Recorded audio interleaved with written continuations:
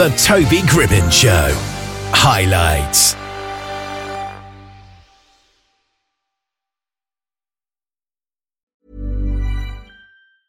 I'm Sandra, and I'm just the professional your small business was looking for. But you didn't hire me because you didn't use LinkedIn Jobs. LinkedIn has professionals you can't find anywhere else, including those who aren't actively looking for a new job, but might be open to the perfect role, like me. In a given month, over 70% of LinkedIn users don't visit other leading job sites. So if you're not looking on LinkedIn, you'll miss out on great candidates like Sandra. Start hiring professionals like a professional. Post your free job on linkedin.com/people today.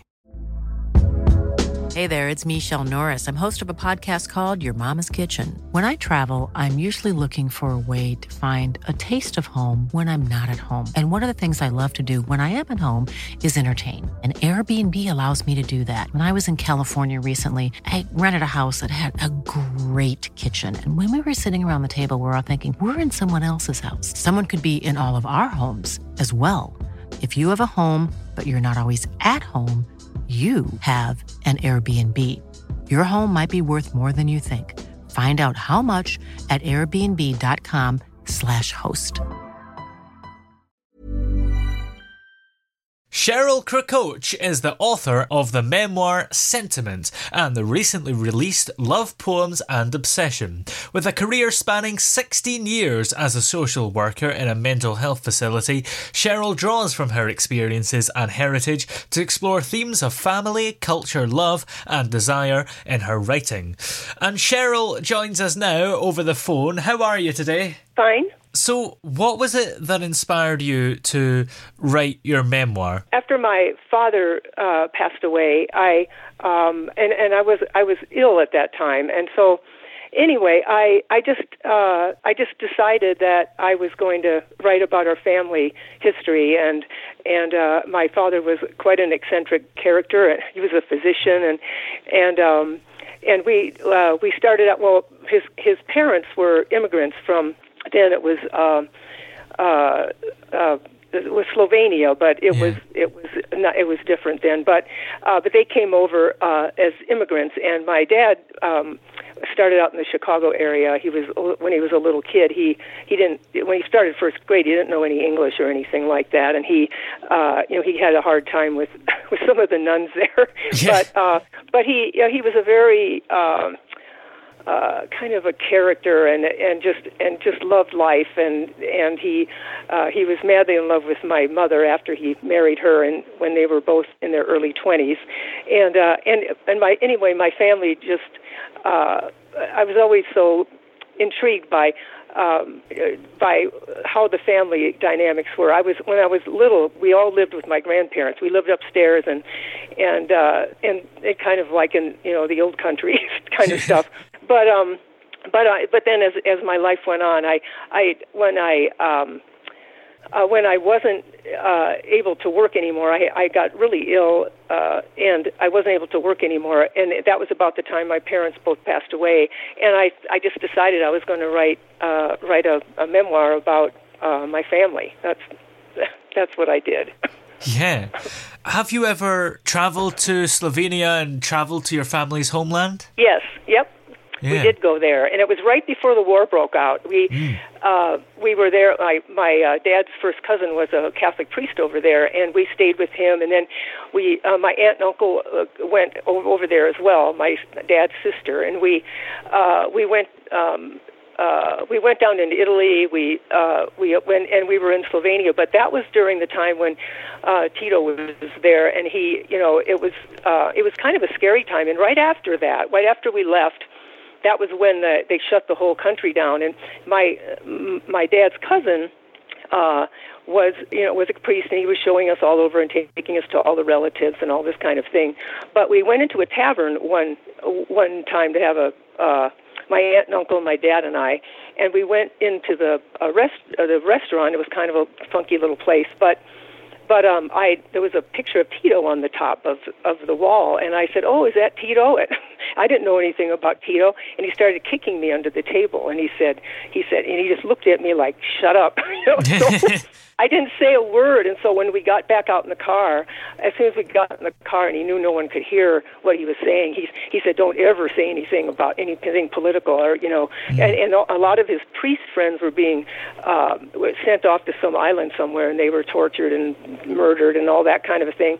And so some of his Catholic his Catholic priest friends were murdered or tortured out there and that kind of thing. So he was really, didn't want that to happen to himself. So that was really a wonderful experience I had anyway, in spite of the fact that the scary part was going on. But it made me feel connected more to my heritage and all that, Yeah. And how do you think those experiences influenced your writing? I mean, a lot of those experiences. I just growing up in my grandparents' home and feeling like we were different, and my mom's side of the family was not approving of my parents getting married. They were really not too happy about it. But as time went on, things got better. But they threatened to disown her. So, yeah. But she married him anyway, and that was how that was. But so that was how that was. With the other book, the love poems. Yeah. My father was very what's the word? He was very intense about his love for his wife, my mother, and he from the time before they were married, he started writing her poems, and I didn't know anything about them. I didn't know they existed, and he wrote from the time before they got married until not too long before he passed away, and the poems just. They were just unbelievable to me. I found them. I was looking for some things from my brother for the sentiment book, and he had this safe, and he had a bunch of stuff that had been thrown in there from my parents after they passed away, and I found these handwritten poems, and I just was so amazed by all those years that he wrote these beautiful poems, and a lot of them were his feelings of inadequacy where she was concerned, or a little bit of fear about whether she approved of him or not, and there was just this these poems that he wrote her for years, from the time before they were married until they were close to death, and so his poems just had a lot to say about his immigrant background, about his culture, and he was very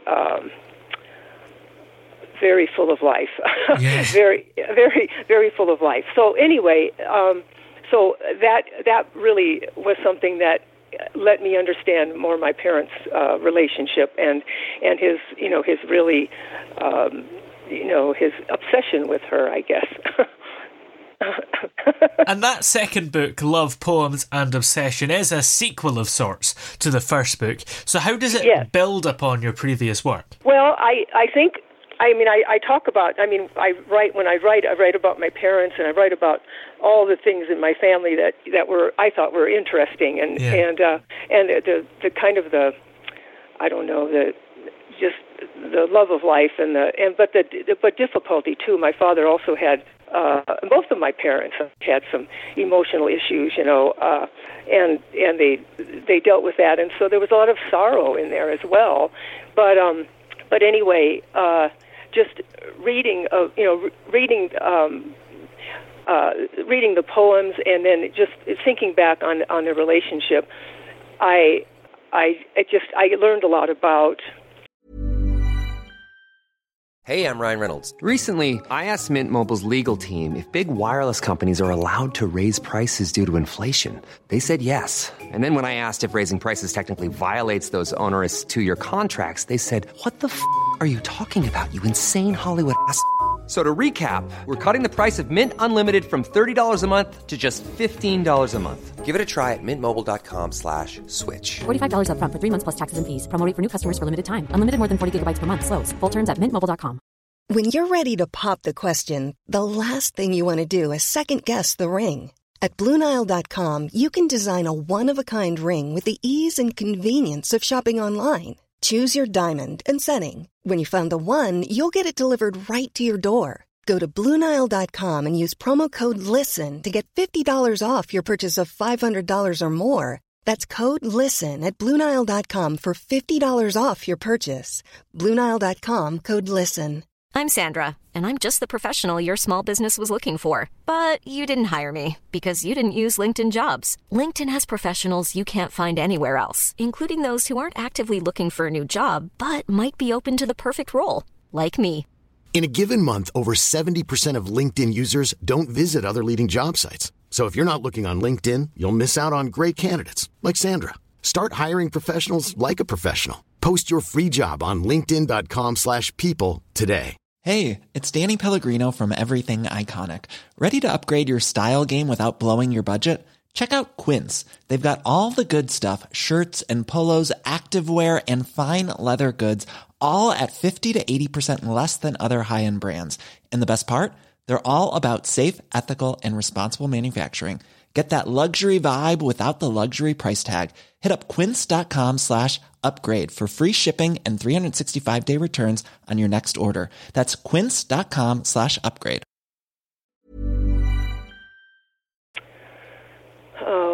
I don't know how to say this. I learned a lot about life and love and all those kinds of things, I think, from them.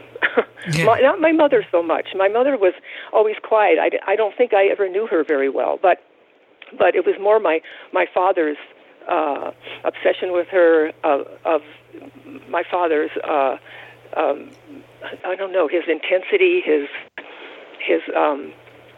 romantic nature, those kinds of things. I knew he was always like that. I mean, he was always dynamic and everything, but I wasn't aware of the difficulty he had emotionally with his relationship with my mom. Yeah, and of course you are now a mother and indeed a grandmother.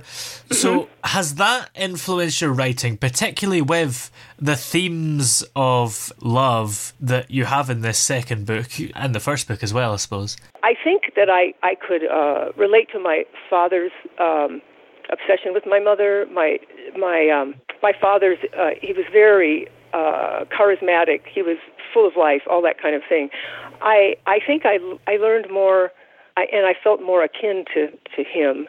My mother was always more of a mystery to me. I never felt like I really knew her very well. She wasn't a mean person or anything.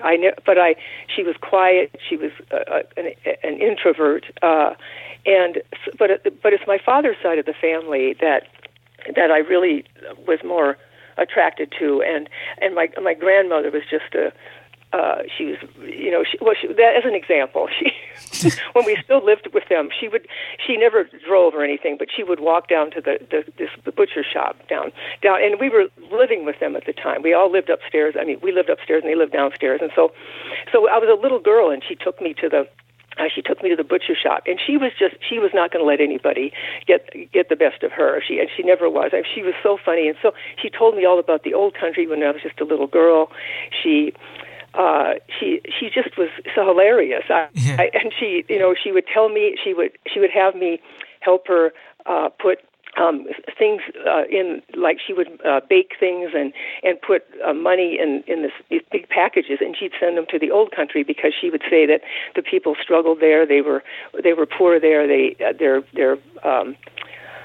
The politics were not so good then, and the people just really struggled there. So, but she was always so generous about things like that. But anyway, sometimes she would take me to this butcher shop, and so she would want to order something or other, and so he would try to give her this kind of crummier stuff, you know. And so she had her accent, you know. She had her accent, and I just remember she said, "Oh, that's garbage. That's garbage. I want your." And then she pointed something. She said, "This is what I want."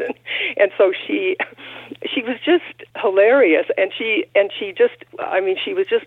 My dad called her a bulldog. He said no one gets the best of her. So that's kind of how she was. And one time, she took me to Chicago. She would take me into Chicago. And when I was just a little girl, I was 4 or 5 years old, and she would take me, you know, shopping, and we'd look around at Christmas time and things like that, you know. But so she went into the bathroom. She had to go to the bathroom, so she was sitting on the toilet, and I was sitting there waiting for her, and somebody went above the stall and then grabbed her purse and ran off with it, and it had money in it. So she was so mad, and she jumped out of the bathroom and she ran after this woman, but she never could get a hold of her.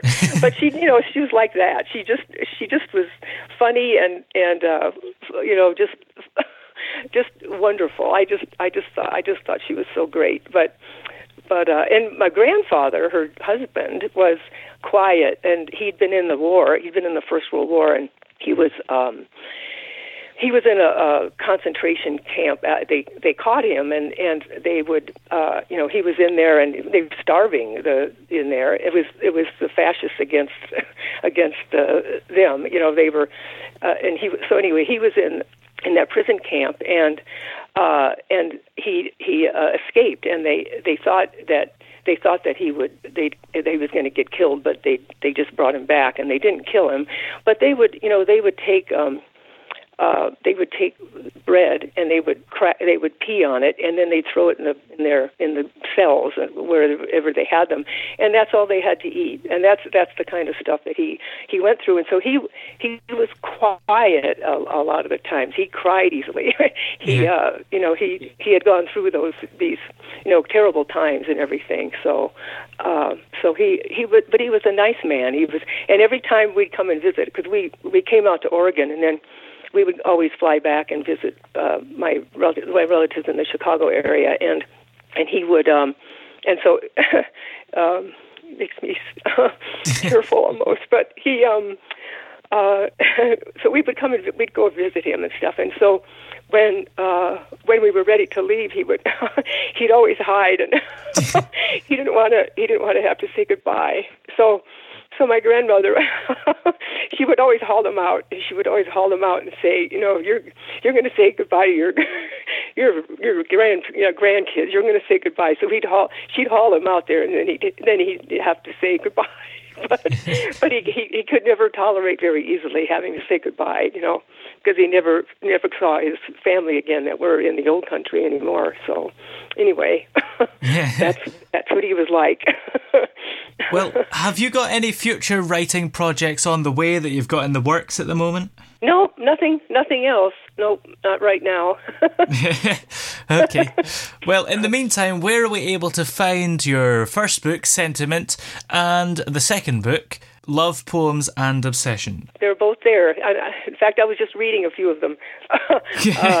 Just today, I was just looking at them a little bit, because my dad would... And when I first found them at my brother's, I couldn't believe it. I had no idea that he'd written those things, and so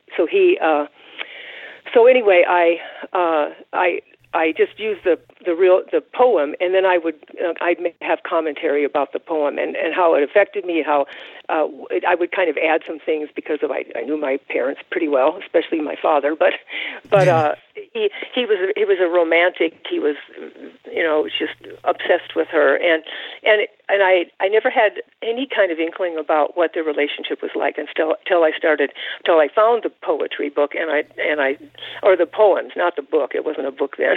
It was just these all these all these pages and stuff. But I was just enlightened by the ability to have read these, and I didn't know they existed until after my parents were both dead. But there they were. So it was a gift for me to have read them. Well, many thanks for talking to us today. It's been great to have you on, and hopefully you will have more books on the way soon. Okay. Well, thank you for doing this interview. Okay. Bye. Even when we're on a budget, we still deserve nice things. Quince is a place to scoop up stunning high-end goods for 50 to 80% less than similar brands. They have buttery soft cashmere sweaters starting at $50, luxurious Italian leather bags, and so much more. Plus, Quince only works with factories that use safe, ethical, and responsible manufacturing. Get the high-end goods you'll love without the high price tag with Quince. Go to quince.com/style for free shipping and 365-day returns.